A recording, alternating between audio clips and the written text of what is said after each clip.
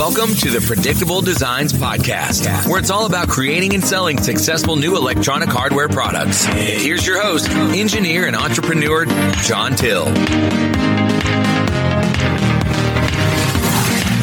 Welcome to the Predictable Designs Podcast, where we discuss all things related to developing, manufacturing, marketing, and selling successful new electronic hardware products. I'm your host, John Till. If you're wondering how much it costs to develop, scale, and manufacture a new electronic product, I'm going to break down all of these costs for you. Most entrepreneurs drastically underestimate these costs, and this is one of the main reasons that so many hardware startups ultimately fail. You don't want to make the fatal mistake of underestimating these costs, or worse yet, not estimating them at all, because in order to succeed all the way to market, it's really necessary to know all of these costs. Without knowing these costs, you'll either run out of money before your product is ready for the market, or you'll find yourself developing a product that can't ever be manufactured and sold at a profit. The first part that we're going to look at are the development costs. And the development costs for most hardware products can be broken down into four categories. You have the electronics, the software, the enclosure and other mechanical parts, and then finally the retail package. So let's start by we're going to look at the electronics development cost. The electronics will usually be the most complex and expensive part of your product to develop.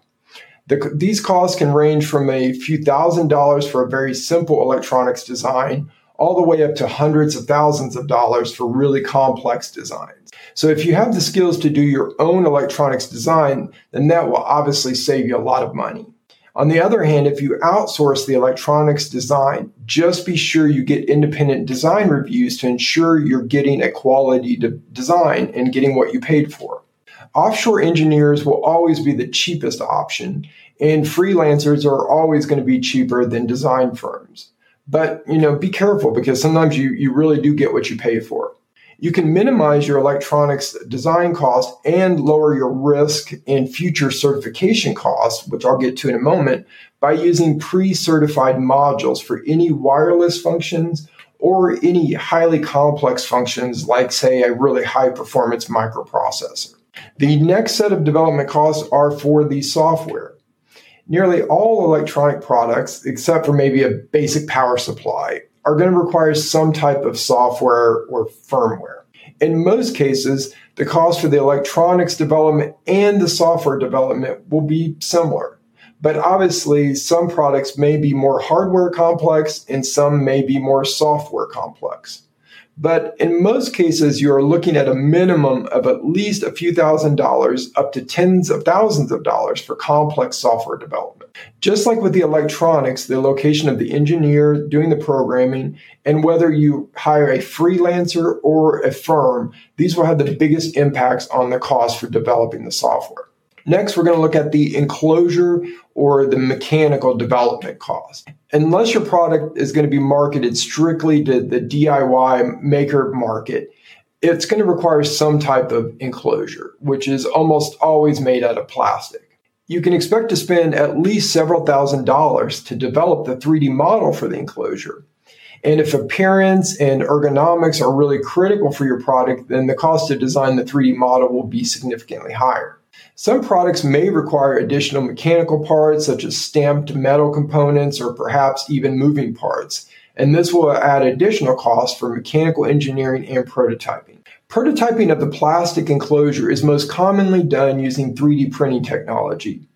3D printing builds a custom-shaped part by stacking layers of molten plastic. The popularity of 3D printing has really helped to bring down the cost of creating plastic prototypes. For some startups, purchasing your own 3D printer may be the most cost-effective strategy for doing prototyping of your enclosure. And the fourth development cost that I'm going to look at is the retail package development. Many hardware entrepreneurs neglect the importance of developing the retail package, and this is a major oversight with serious consequences. Unless you plan to only sell your product online or to industrial customers, then the retail package is just as important as the product itself. And sometimes it may be even more important than the product in regards to how well the product sells. You can have the greatest product in the world, but if your retail package doesn't quickly convey this to the customer, it won't sell no matter what. Always remember, nothing matters without sales, so be sure to focus some effort in forecasting for the cost to develop the retail package for your product. Now we're going to look at the scaling cost. Finishing the prototype for your product is a major accomplishment, so congratulations, but don't get too excited just yet. It's a huge step to go from a prototype to large volume production. In fact, it's probably one of the most underestimated steps in launching a new physical product. One of the first costs that I'm going to discuss are the certification costs for any electronics or electrical parts of your product. Most entrepreneurs forget to factor in the cost to get their product electrically certified. And certification costs may range from only a few $1,000s up to as high as maybe $50,000. And it really depends on the product and to a large extent how many wireless features that you have and how those have been implemented. By using a pre-certified module for wireless functions, you can reduce your certification costs by thousands of dollars. Just keep in mind also that certification isn't required until you are ready to begin selling the product. And in many cases, you can even perform small sales tests without the need for certifications. The other big scaling cost is the manufacturing setup cost. The transition from prototype to mass manufacturing is a complex process that most people underestimate. But realistically, you can expect it to take about a year to make this transition from prototype to having mass manufacturing set up and running. Having a finished prototype is a long way from having a mass manufactured product. Although the electronics will likely be the most complex part of your product to develop, the plastic enclosure will usually be the most complex part to set up for mass manufacturing. And this is primarily due to the need for high pressure injection molds. The injection molded parts needed for your product, the enclosure and the retail package, and maybe any other random custom plastic parts you need, these will likely be one of your biggest costs. Injection molds, especially those used for high volume manufacturing, are really expensive. Just about any product will require at least 3 molds. You'll have for your basic enclosure, you'll have the front and the back side of your enclosure, plus you'll need at least 1 mold for your retail package to form the custom shaped plastic for the package. However, most products are going to require 4 to 6 molds, and a large majority of products can't just use just a front side and a back side for the enclosure. They're going to require other custom plastic pieces. So very minimum 3 molds you're going to need, and more likely probably 4 to 6 molds. Mold cost is mostly determined by the hardness of the metal that's used. And keep in mind, the higher the volume that this mold can produce, then the harder the metal that's used to make, so it's more durable. So the hardness of the metal, the number of cavities, so how many parts it can make at one time, and the use of anything which are called these complex aspects of a mold that are called side actions. So the hardness of the metal, the number of cavities, and the use of side actions, those are the 3 criteria that are going to mainly determine the cost for your molds. The high mold cost is mostly due to the fact that the molten plastic is injected over and over extremely high temperatures and pressure, and this means the mold must be incredibly durable, so therefore it makes it more expensive to make. Okay, so now we've looked at the development costs, which are the costs to get to the final prototype stage. We've looked at the scaling costs, which are the costs to take it from prototype to manufacturing. And now we're going to look at the third type of cost, and that's the landed production cost. And no doubt about it, the landed production cost is your most important cost. It tells you how much inventory is going to cost, how much you can sell your product for, and how much profit your startup can make. Also, unlike the development and scaling cost, it's a cost that you'll continually face for as long as your company exists. The landed production cost is the total cost to produce and transport a single unit of your product to your warehouse. If you are successful, you will have a very long, intimate relationship with this number because you are always going to be striving to reduce the cost to manufacture your product so that you can ultimately make more money and more profit. For most products, you can estimate that your suggested sales price will be about 3 to 5 times your landed production cost. Inventory is always one of the biggest costs for hardware companies. Your inventory cost is just your product cost times the quantity. So in order to estimate your inventory cost, you really need to first know your production unit cost. Needless to say, you need to know your landed production cost as soon as possible. There's no point in spending years developing and scaling a product that can't ever be manufactured and sold at a profit. There are lots of separate costs that make up the overall landed production cost for your product. The first cost that we're going to look at is the cost of the electronic components. For electronic products, the cost of the electronic components will likely be the most difficult to accurately determine upfront before you finish full development. This is because it takes considerable engineering design work in order to know which components are required for your product. A lot of startups wait until their product is completely designed and prototyped before they even try to determine their component cost and ultimately the production cost for the product.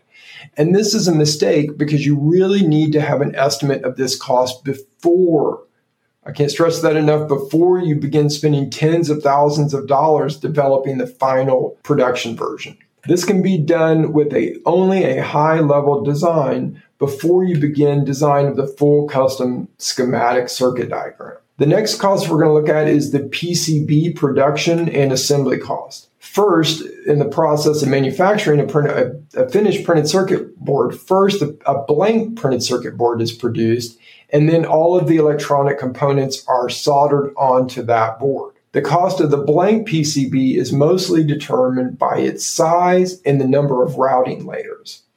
At a bare minimum, 2 routing layers, so just a top and a bottom, are required for a PCB. However, most designs are going to require 4 to 6 layers, and really complex designs may require 8 layers or more.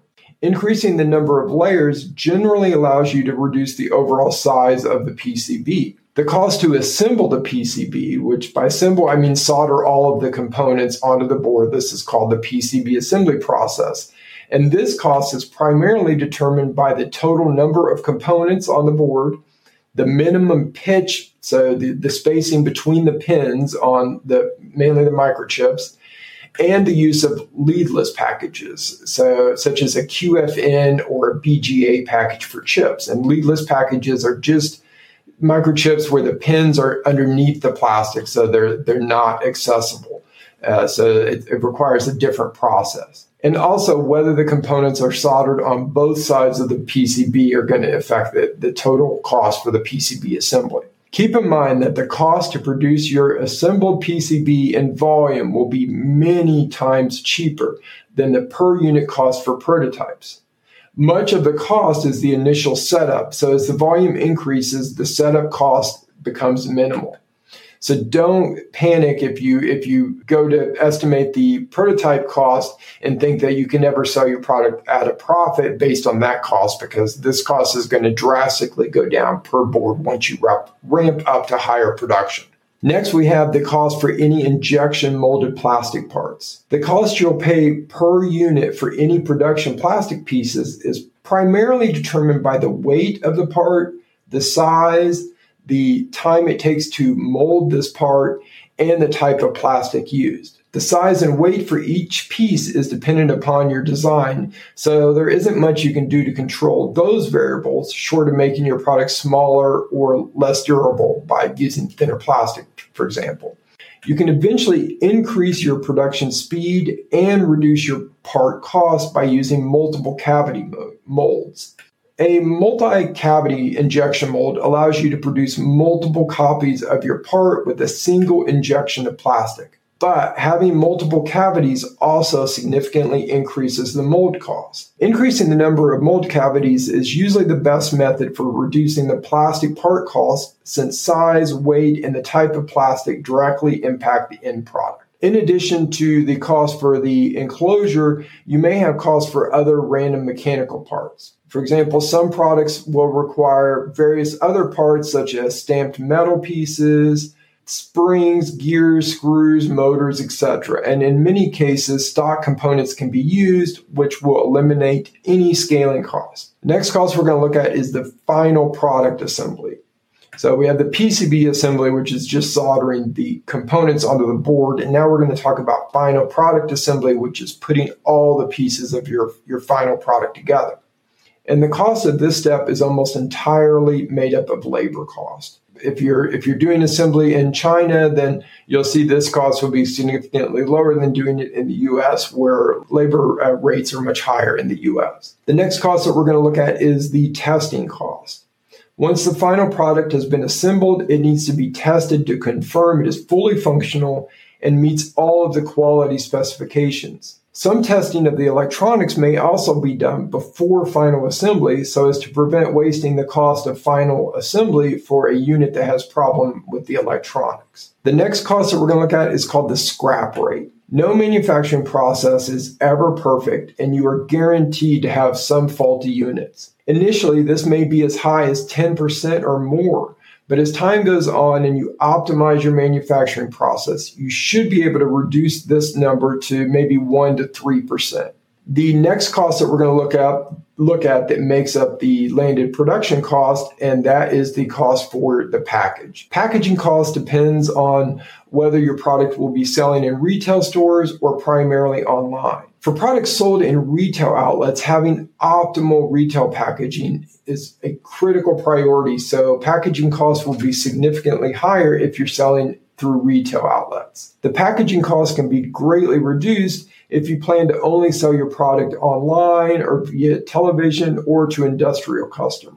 In these cases, the retail package isn't what sells the product. It's more just serves the purpose of protecting the product. Whereas with retail, it both protects the product and it has to sell the product. High-end retail packaging, for example, full color boxes with custom plastic inserts can be really expensive and may cost as much as $5 to $10 per unit. So in most cases, it's best to start up with a more simple packaging to minimize your cost. And this is one reason it may be best to focus initially on online sales, which don't have such strict packaging requirements. The next cost I want to look at that's part of the landed production cost, or typically I like to include it as part of the production cost, and other people do, but I've seen it also accounted for outside of the unit cost, and that are returns. So just like you're guaranteed to have some faulty units that must be scrapped, you're also guaranteed to have at least a small percentage of unhappy customers that wish to return their purchase. So be sure to include this in your final production cost. Just as with the scrap rate, your return rate should also decrease as you optimize your product, packaging, and your customer service. Next, we have the freight cost. Most products will ultimately be manufactured in Asia, at least once you're up to high production volumes. And this means your finished product will first need to be trucked from the factory to the local seaport in China. Then it will be loaded on a cargo boat for shipment to your target country. Then once the boat arrives in your country, you'll need to truck it from the port to your warehouse or directly to your customer. For shipping via truck, it's the weight that primarily determines the shipping cost. And for shipping via boat, it's the volume that determines the cost. And the final costs that we're going to look at are duties and taxes. Don't forget about the taxes. Both the country of manufacture and the country of import will charge duties, which need to be included in the final production landed cost. Okay, those are all of the costs you need to understand when developing a new electronic hardware product to bring to market. If you've enjoyed this podcast, then definitely check out thehardwareacademy.com, where you can get support from myself and other experts to help you successfully get your product developed and on the market. We have experts in electronics design, enclosure design, prototyping, certifications, manufacturing, marketing, startups, and sales. You even get private one-on-one consulting directly with me. The Hardware Academy also includes a highly active and incredibly helpful community of other hardware entrepreneurs with a wide range of experience and skills. No longer do you have to go at it all alone. Now you have a community of experts on your team. You'll also get regular in-depth training courses, workshops, product teardowns, and resources to help you succeed with your product. Check out the Hardware Academy today at thehardwareacademy.com.